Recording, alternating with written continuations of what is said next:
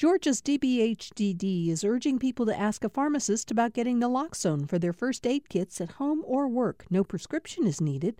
Naloxone can rapidly reverse an opioid overdose and restore breathing. Opioidresponse.info. From Georgia Public Broadcasting, I'm Robert Jimison with a special podcast edition of Political Rewind. From time to time, we like to take a step away from the live broadcast and take a deep dive into the issues that are taking up a lot of space in the current news cycle. Today, we are planning to discuss House Bill 481, known to many people as the Heartbeat Bill. Now, a lot has been said about the bill during the legislative session and leading up to its signing by Governor Brian Kemp on May 7th. And since then, the new law has been widely discussed in the media and, along with other states' abortion laws, has continued to remain at the forefront of the news cycle this week. We wanted to take a moment to discuss what will happen if the law goes into effect as it is written today. We do not plan to talk about the potential legal challenges and the political implications of the bill. Rather, our goal is to talk about the law, what is in Georgia code, and how this bill in particular will interact with existing Georgia law. Joining me to help guide us through this discussion is Dr. Amy Steigerwalt. She's an associate professor of political science at Georgia State University, and her research focuses on judicial decision-making. We are also joined by Donna Lowry. Donna covers state house politics for GPB lawmakers and followed this bill in particular very closely during the legislative session. So Donna, I want to start with you. Let's talk for a minute about the bill. Can you just give us a quick synopsis of what is the bill, what was signed, and what is going to be law as of today? Yes, well, so where we are right now is the governor has signed HB 481, which was led by Representative Ed Setzler, who kind of surprised everybody when the bill first came out because everyone thought there was going to be something that focused more on Roe versus Wade and overturning that, trying to overturn that, challenging that. So the bill focuses on two main things, and one is focusing on the heartbeat, which is finding out whether a doctor determines a detectable heartbeat at about 6 weeks, generally about the time people are just finding out whether or not they're pregnant or not. That's one part of it. The other part deals with establishing personhood for the fetus. And the personhood part of it deals with everything from making sure that fetus is treated as a person. And that is everything from the census to whether or not the mother can apply for child support to whether or not there is a determination on where this child stands at that point in terms of as a fetus. So it is a very strict bill, something nobody else has quite focused on the personhood on it, part of it. And the personhood aspect to it is the thing that is the cloudiest in terms of everybody understanding what is going on with this. We're not sure what this all means, and I think that's what we're going to delve in a little bit more today. So Dr. Steigerwalt, explain for us the personhood aspect. What happens when this law, if it goes into effect as it's written today, what happens and what rights does a unborn fetus with a heartbeat now gain? Well, so first we've got to be clear that what happens is that the Georgia Annotated Code begins in Chapter 1, and one of the very first things that it does is provides definitions about who is a person. And in part, they did that originally to distinguish between a person being a human being and a corporate person, to note that human beings have certain rights, and there is also under the law in certain areas corporations as persons, but they have much more defined rights, and that can also be taken away. And the reason that that's important is because what they've done, and the first very part of it is they've redefined what includes a human being. So a human being now includes also an unborn child as soon as there is detectable fetal pole activity, which is what that heartbeat that we're talking about is. And so that now means that this definition of human being or person goes through the entirety of the rest of the code. The law itself, or the legislation, I should say, the legislation of HB 481 specifically notes a couple of things. So it also, in that exact same section, one of the first things it does is say that not only does a human being include an unborn child, but that also now means that for census purposes, for counting who it is that's residing in the state of Georgia whenever we do the decennial censuses, that the unborn child also can be counted within that. So that's sort of a strong statement that this is in fact a person that we're going to be counting within that we're going to be utilizing there. And it also in other places does things such as extend the ability to get child support to throughout the pregnancy, as well as counting the unborn child for as a dependent for purposes of taxes. Where I think the biggest question comes in is what does it mean to have redefined the word person and the phrase human being in that very first part of the code? Does that now mean, as we read through all the rest of the code in any place where it refers to a person or a human being, that we can read it as a human being, including an unborn child with a detectable heartbeat? And State Rep Josh McLaurin from District 51, he actually brought this up. There's been a lot of debate over this, and he brought this up on Twitter. He said, he was arguing about the personhood and how all this is going to play out. He said, the second argument being made is that the new definition of, quote, natural person includes fetuses and therefore works an expansion of murder statutes. But this ignores that the murder statutes use the word human being.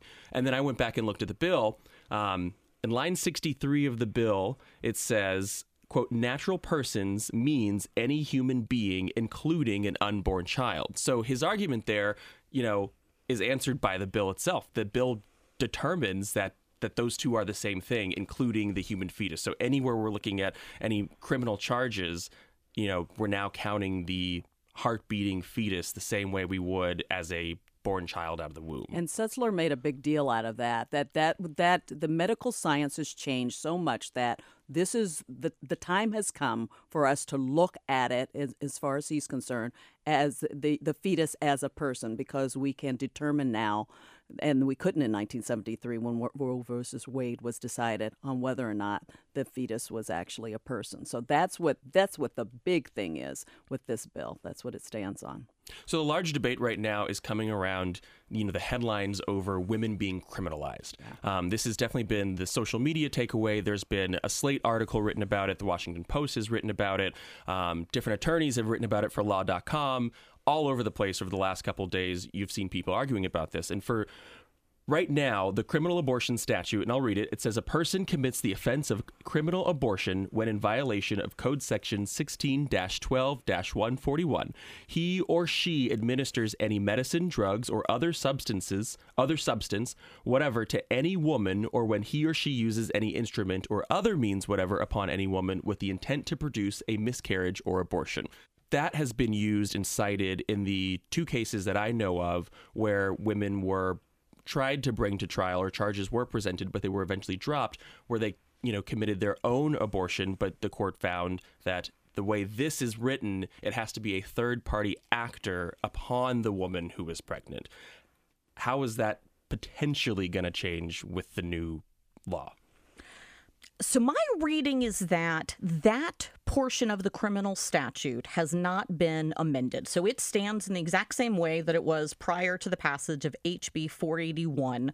And so it is not clear whether or not the definition of criminal abortion as opposed to the definition of abortion has been expanded. So one of the things that 16-12-141 is revised to do is to greatly expand the definition of abortion. And that's where a lot of the concerns are coming in, because where previously it very much uses language that suggests that it can't be applied to the woman. So it administers to or uses upon, right, which suggests that there's another party that's involved there.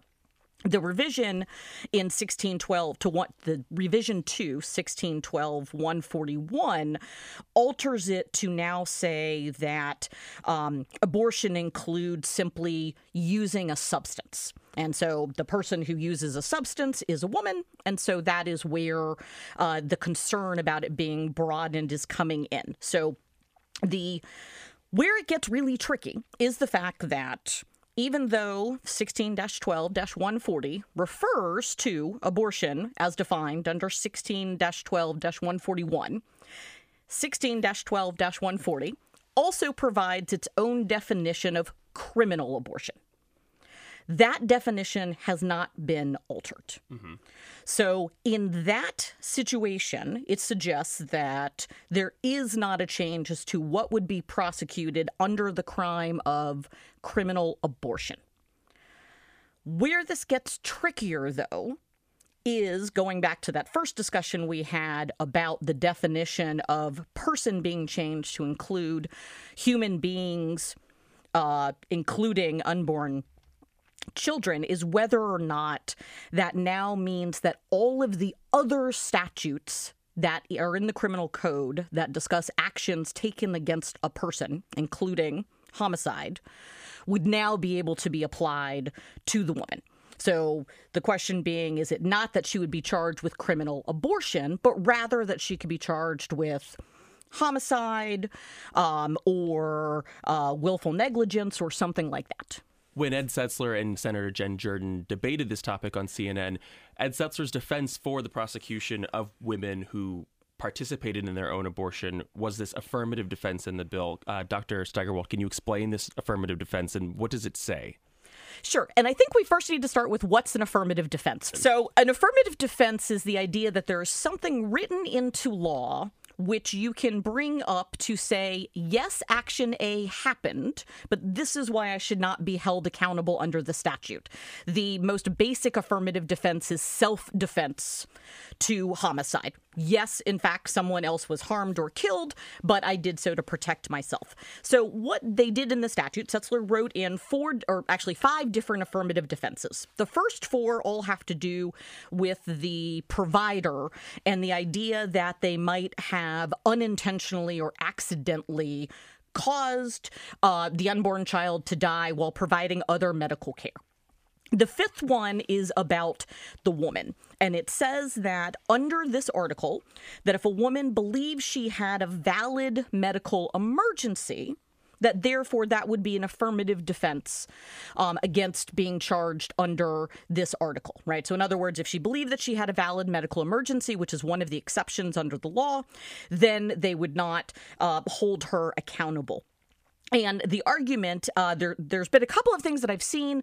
One argument is that had to do with concerns about those who had been caught in sex trafficking and ensuring that they were not being sort of held accountable for things that might have happened to them in that situation. And so sort of to protect the woman and to ensure that sort of her safety was covered. The argument on the other side that Senator Jen Jordan was bringing up was sort of the question of why, if the woman is not supposed to be held liable under this article at all, would she ever need an affirmative defense? So it sort of brings up the question of affirmative defense against what exactly? That's the question I had when reading that 5th one, because if a woman can't be charged with criminal abortion at all, so say a woman believes, she personally believes that, if she does not terminate the pregnancy at 8 weeks, that she'll have a medical emergency. She's going to have to prove that she reasonably, the way it's written here, that, quote, she reasonably believed that an abortion was the only way to prevent a medical emergency. If she's brought in for investigation, and I want to talk about that in a second, she's going to have to prove that she reasonably believed there was a medical emergency, meaning they're going to ask her, did you consult with a physician? And then it goes back to those first 4 affirmative defenses. How does that play if criminal abortion doesn't allow for the woman to be charged? That's an excellent question. And I think that's where a lot of the concern comes in, because, again, why would you need an affirmative defense if, in fact, there's nothing to defend again because you can't be held criminally liable? And I think that's where a lot of the concern comes up, because it's unclear, is that meaning that let me back that up. Is it perhaps suggesting that the definition of abortion, which is at the beginning of the revised portion of 16-12-141, is supposed to be looked at to determine what is in fact legal and not legal, including for the woman. And so that is, I think, where a lot of the concern is coming in about how exactly to interpret this, because again, there is no reason for an affirmative defense if in fact you aren't covered by the statute in the first place. Yeah. And, Setzler talked about these being wild claims, that there was no basis in law, that he claims that no one will be prosecuted or going to jail for having an abortion, and that nothing in the law changes the circumstances or allows for a criminal exposure to women when it comes to this particular bill. And yet we're not sure. We really don't know. And I think they want that deliberately vague. Right. I think that is part of it. And I think, again, that it is, in fact, possible that under the criminal abortion statute, we will not see a change in behavior in the sense of how women are going to be treated. The question, however, is whether or not other criminal statutes, now that we've redefined who is included in a person, can be applied to women. And that is the part that is not actually, we don't know what that means. And especially if we go back to sort of previous case law, like a lot of the things that we point to and a lot of the previous cases that have happened have focused a lot on the idea when they have attempted to hold women liable about the fact that previously human beings under Georgia code did not include unborn children. Right. That is why, in fact, there's a separate, under the homicide portion, there actually is a separate part for feticide. For feticide, yes. Yes. So that's 16-5-80. And in there, there's an affirmative defense that specifically notes that the provision cannot be used against the woman. But part of that portion of the bill is that, number one, it's written, again, in this way to suggest it's an action being taken against a woman, and a byproduct of that is the unborn child is killed. But we should also note that that was written specifically because under the law, prior to the passage of the statute creating the crime of feticide, there was, in fact, no repercussions if, during the commission of a felony or if a woman was killed, the fetus was also killed. So when did that come about? That's an excellent question. I can find it for you. I didn't know whether this has been something we've been dealing with in law for a while. I personally don't remember it being, I don't think it's been there for a long time, but I don't have the legal background to know that. But I think it is fascinating to look at when that would have come about and how that impacts what we're dealing with now, and whether or not there was if that has been part of the move toward what we're seeing now in terms of this over trying to change things in terms of Roe versus Wade. And while you're looking that up, in the Washington Post piece, although they say women cannot be criminalized under the current laws, they do say women can be investigated. My question is, what does an investigation lead to in this circumstance? And if a investigator looks into a woman who miscarries and finds that the affirmative defense didn't apply, she did not reasonably believe that it was a medical emergency, what happens at that point? So first, just to very quickly jump back to things. So it turns out the feticide statute was passed in 2006. Okay. Right. So it's fairly recent. Yeah, it's a fairly recent one. It was part of, during the early 2000s, nationwide, there was, again, sort of a push to pass a number of laws that were starting to recognize that. Again, it's part of a really sort of long-term legal strategy to embed in law the idea that the unborn child has rights that exist outside of the woman as a way to sort of move towards that. And so it is a relatively recent law. And I think it's also notable because the purpose for passing it is because under the law previously, right prior to 2006, the fetus, there was in fact no additional criminal penalty if in the commission of the crime you also killed the fetus. Right, that wasn't part of it. So that put that in there, but it also sort of exists outside, right? Because that sort of tells us that the definition of human being up to that point did not include the fetus, which is where that change comes in. With the miscarriage, there's a couple of different levels here. So when we talk, I think first, I do want to point out that the comment in the Washington Post piece, which was not given a lot of explanation, was that a woman could not be successfully convicted. which doesn't mean that she might not be charged, or she might not be arrested, or she might not be investigated, or might not go to trial, but it suggests that she won't ultimately be successfully convicted. And I do think that we need to acknowledge that there's a lot of room in between there of what might be going on. With miscarriages, I think that the investigation of the miscarriages as it's being discussed at this moment, so because we're not entirely sure whether or not we're now going to be able to apply the various crimes against persons, so that's code 16-5, and there's a couple of different ones, right? Number 16-5-1 is homicide, and there's also some other varieties. That's sort of its own question.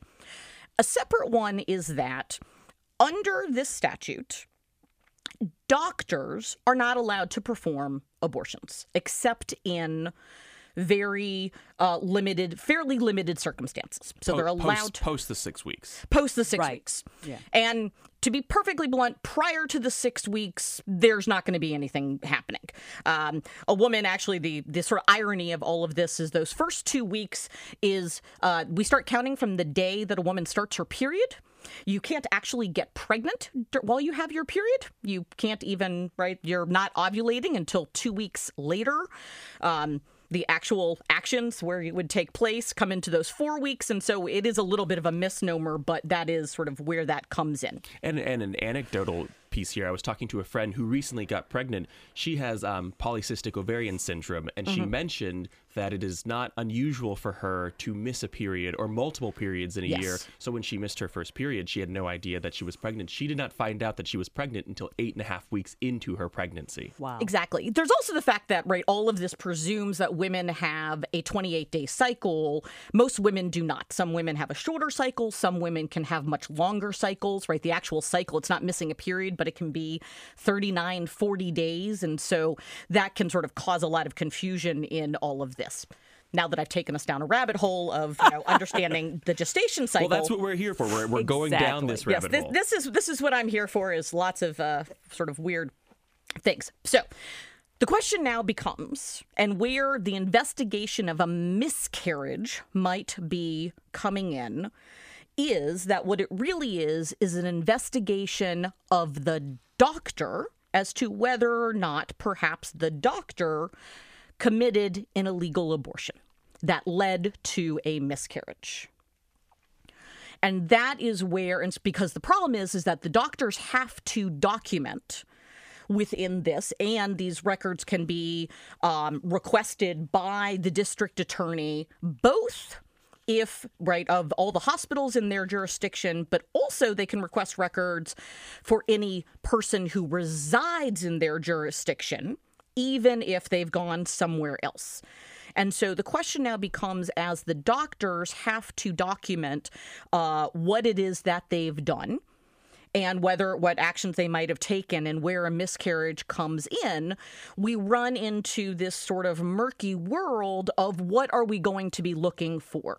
What makes this difficult is that somewhere between 1/3 to about 40% of all pregnancies will end in a miscarriage, even after we've detected that fetal pole activity. Right, so detecting fetal pole activity at 6 weeks does not, in fact, ensure that the pregnancy will be a viable one. Right? And fetal pole activity you're talking about is what they're referencing is the heartbeat. Exactly. Yeah, technically there's not a heartbeat. What you have is the woman's blood is flowing through, and we can feel it, so we call it fetal pole activity. And so the issue in part is that lots of women are going to miscarry. And they're going to miscarry not because they have done anything, but because the body rejects the embryo, probably because it determined that there was something that was incompatible with life, or that it may be, right, there are some women, unfortunately, who have massive fertility problems, and they're simply unable to carry. And not to add any negativity to this, but it is possible that someone who didn't know they were pregnant and continued drinking or smoking could have added to the risk of a miscarry, even if it was inevitable. I don't know the science there. And I think that's what a lot of people are asking questions about is, if I don't know I'm pregnant, and I continued drinking, or I, did know I was pregnant and continued, what would be considered risky behaviors, would that also be investigated?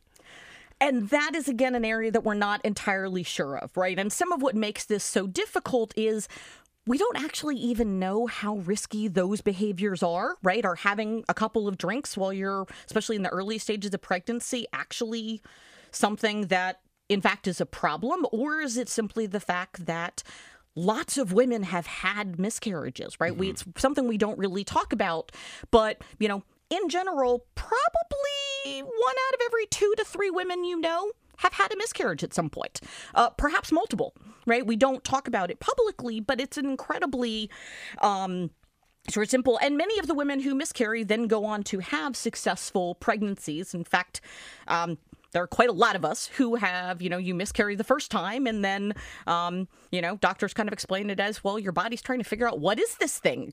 And then the next time it works really quite well. And so part of what happens here is we don't know. And this is the kind of thing where we can't really do tests to try to find out. We don't try to get women pregnant and then see what happens if you have 5 drinks? What happens if you have 10? So we don't know there. But again, the issue is what is being tracked here and what are we starting to look into?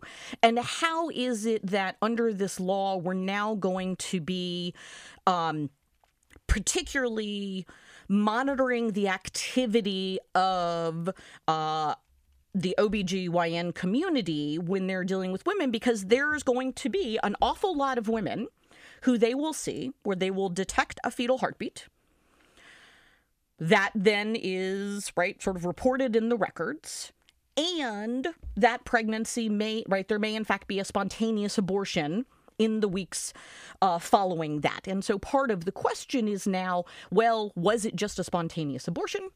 Was there some activity that was done, particularly by the doctor, that might have led to this, right? So what do we do in the instances of people who might also have other medical conditions such that they're trying to, both sustain the pregnancy, but also sustain, the mother's health? And we don't always, we're not, again, sure about the interactions of some of these drugs, What if somebody is undergoing chemotherapy? There's a lot of these situations which occur really pretty frequently that we're also, the problem is we just don't know. And it's coming into that of how is it then being reported and where does that come in? And also it's sort of a question of, one would presume that if a woman miscarries, she's probably going to go back and see, if she's she's seen the OBGYN, they did, at that stage would be a transvaginal with the wand. What's that called? Ultrasound. Thank you. Because I completely blanked. They would be doing that. They would be able to detect it, That would be recorded. If she miscarries, she may or may not go back to the doctor. So now we also have this other interesting question of, are doctors now, are they, are the women, once they've detected activity, must they go back and report in to see what's happening? Do the doctors have a duty now to... It's the record-keeping question. To keep up the record-keeping, to, figure it out? Do they have some duty now to also figure out how the woman, because that's the thing, is we don't know what causes a miscarriage. It's actually utterly amazing that women have been giving birth for millennia and we have no idea what causes a miscarriage, what causes a successful pregnancy. We don't even know what causes labor. And so while we have a bill that is based a lot on what we think medical science has, where we've come with medical science, there's still so many questions left to determine what is going on when it comes to what's in our bodies and what medical science can actually prove and not prove. So that's what makes it all murky in all of this, I think. And another legal argument, and then we'll wrap it up here. I just wanted to ask about the potential for being charged if you leave the state for an abortion. There are neighboring states that, some states are attempting to pass very restrictive abortion laws, Alabama, for example, but other states, within traveling distance, you can still obtain an abortion at up to 20 and sometimes 24 weeks. What is the criminal implication and what are the possibilities? I mean, and this is strictly hypothetical because this law has not gone into, it's not active yet. We won't know this until it does become active, but what are the, possibility for, as one appellate attorney called it, prosecutorial discretion when it comes to charging a woman with conspiracy to commit a crime if she makes an appointment with a physician to obtain an abortion in another state post 6 weeks. So prosecutorial discretion is the notion that prosecutors have, in fact, a lot of authority over what it is that they bring charges against a person for, right? They really do have, because part of it is that they have the ability to read the statute, make their interpretation of it, and then make charging decisions after that. And sometimes, right, we do in fact see, right, that people are found to be not guilty, right, because the jury says no, right, we don't really think that they did this, right, there wasn't enough proof. Sometimes we do in fact see cases being dismissed by judges because they say, look, this really wasn't. It's not the right charge. It's not the right charge, and the person, right, really should not have been arrested for this. But the idea is that prosecutors have quite a lot of power to be able to read these statutes and determine how it is that they want to apply them and who they want to apply them to. So on that point, the question, so the first part of the question, can women be charged for their own abortion? In theory, based off of what you just gave me about prosecutorial discretion, in theory, the answer is yes, they can be charged. Yes. But the murky part comes in terms of, will they be convicted? Yes. And we won't know that until it's tried. Yes. Though I think it's even more so that it is hard to see a valid charging decision under the criminal abortion statute, where it is much easier to see criminal charges being brought is under the homicide statute. The crimes against persons, because now person is defined to include the unborn child. And so in that instance, right, it doesn't matter what state you're in if you commit homicide, right? Homicide is homicide. And in that instance right here, because they're talking about being able to get the records of women who it's about where that the DA has the ability to request records based upon the legal residence of the woman, as opposed to where it was that physically the behavior took place. That's where there becomes this concern that now we're going to see, for example, district attorneys trying to figure out, have women gone across states? Because I think the real question is going to be, now again, like, let me sort of back up that, yes, prosecutors could bring a charge under anything that they want to. Mm-hmm. And it happens all the time, right? We need to be clear on that, you know, there are very, very good prosecutors. There are also those that are not so great and sometimes make decisions that are maybe less grounded in the law. There's also the fact that prosecutors, and especially district attorneys in a lot of areas, are elected, which means that there can be pressures to bring certain types of prosecutions in part to kind of make a stand, that are political motivation behind that, and we know that. But the other side of it is that, so with the criminal prosecution, though, again, under the criminal abortion statute, unless the determination is made that the definition that is in 141 can be applied under 140, we won't see it there. Mm-hmm. Where, however, I think that there is room for a prosecutor to argue that they should be able to bring this, right? And they've tried in past times. We should sort of be clear on that. Prosecutors have tried in past times to bring homicide charges against women who either self-terminated or got an abortion. The case in 2015 and the case in 1999. Exactly. But the missing piece was the personhood aspect. Exactly, right? In all of those, the determination was made that the unborn child was in fact not considered a human being. And so, for example, when we look at some of there's a couple of earlier cases that took place. There was one in particular that was looking at charging someone, Pineda v. State, that was it, about whether or not he could be charged. This was in 2011 for malice murder. when he killed 3 different people, including the fourth was the unborn child of one of the women who was killed. And in there, the court determined that it could not be applied, in part because the court said that a human being does not, in fact, include the unborn child, right? There they were saying that the unborn, quote, the unborn child was alive solely in the mother's uterus, died due to the death of the mother, and never had an independent circulation or other evidence of independent existence. And so in that sense, they suggested that the law didn't apply, especially because you could not construct the unborn child as being a human being under that.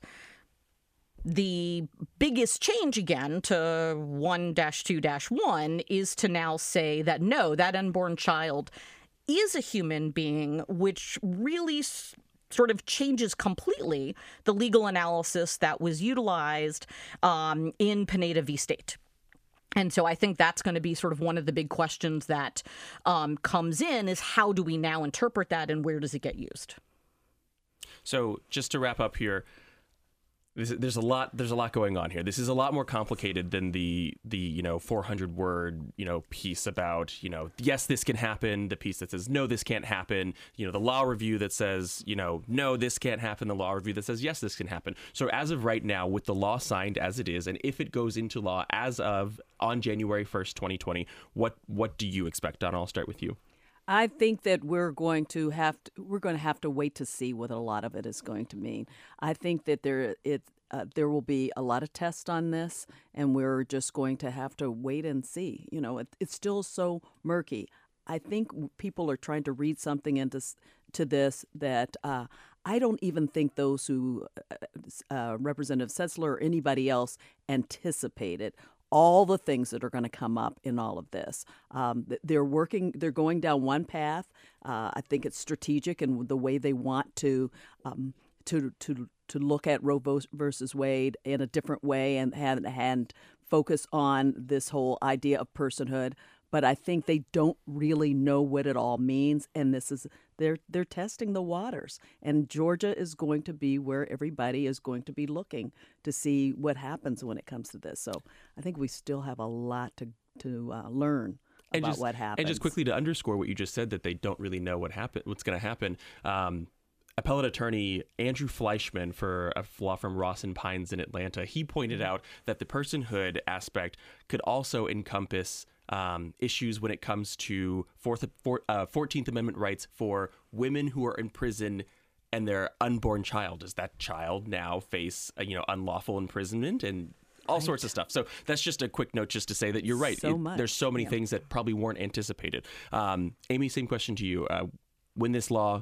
If this law were to go into effect unchallenged as it is written today, what do you expect? Because I was going to say the key.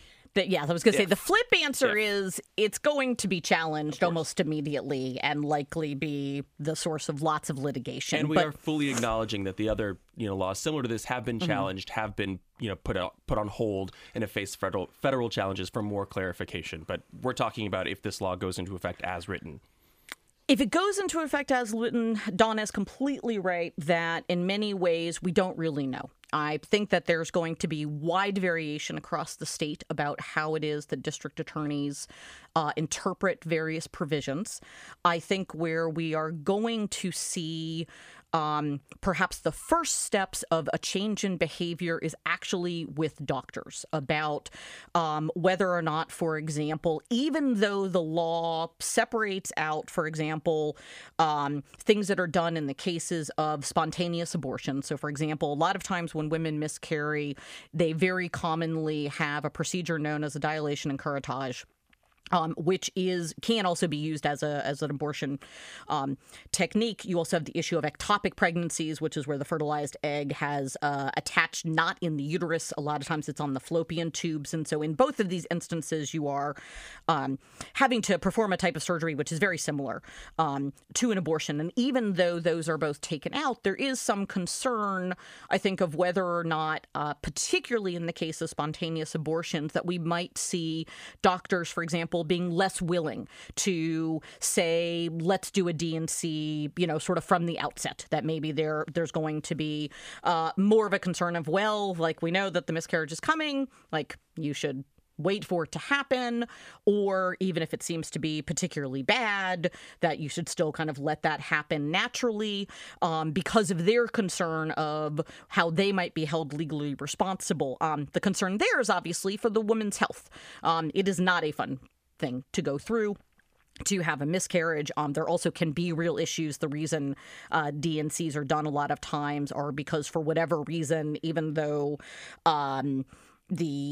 the fetus or unborn child has died, the body is not expelling it, and that can turn septic and toxic. And so there's concerns about getting that out. And so I think that in part we're going to see a lot of I think we're going to see hesitancy on the part of the doctors of how it is that they're going to be treating pregnant women, of what they're going to be doing. Mm-hmm. I think we're certainly going to be seeing that those clinics that provide abortions are also going to now have to be much more concerned, right? I imagine there's going to be more oversight of them. They're going to be much more concerned about what is going on. I think there's going to start to be, again, like when it comes to the record keeping, there's this question of, when we say sort of the way the law is written, it suggests that a medical that there's two parts of it where, again, that can leave out, that apply really sort of to the doctor, that the doctor can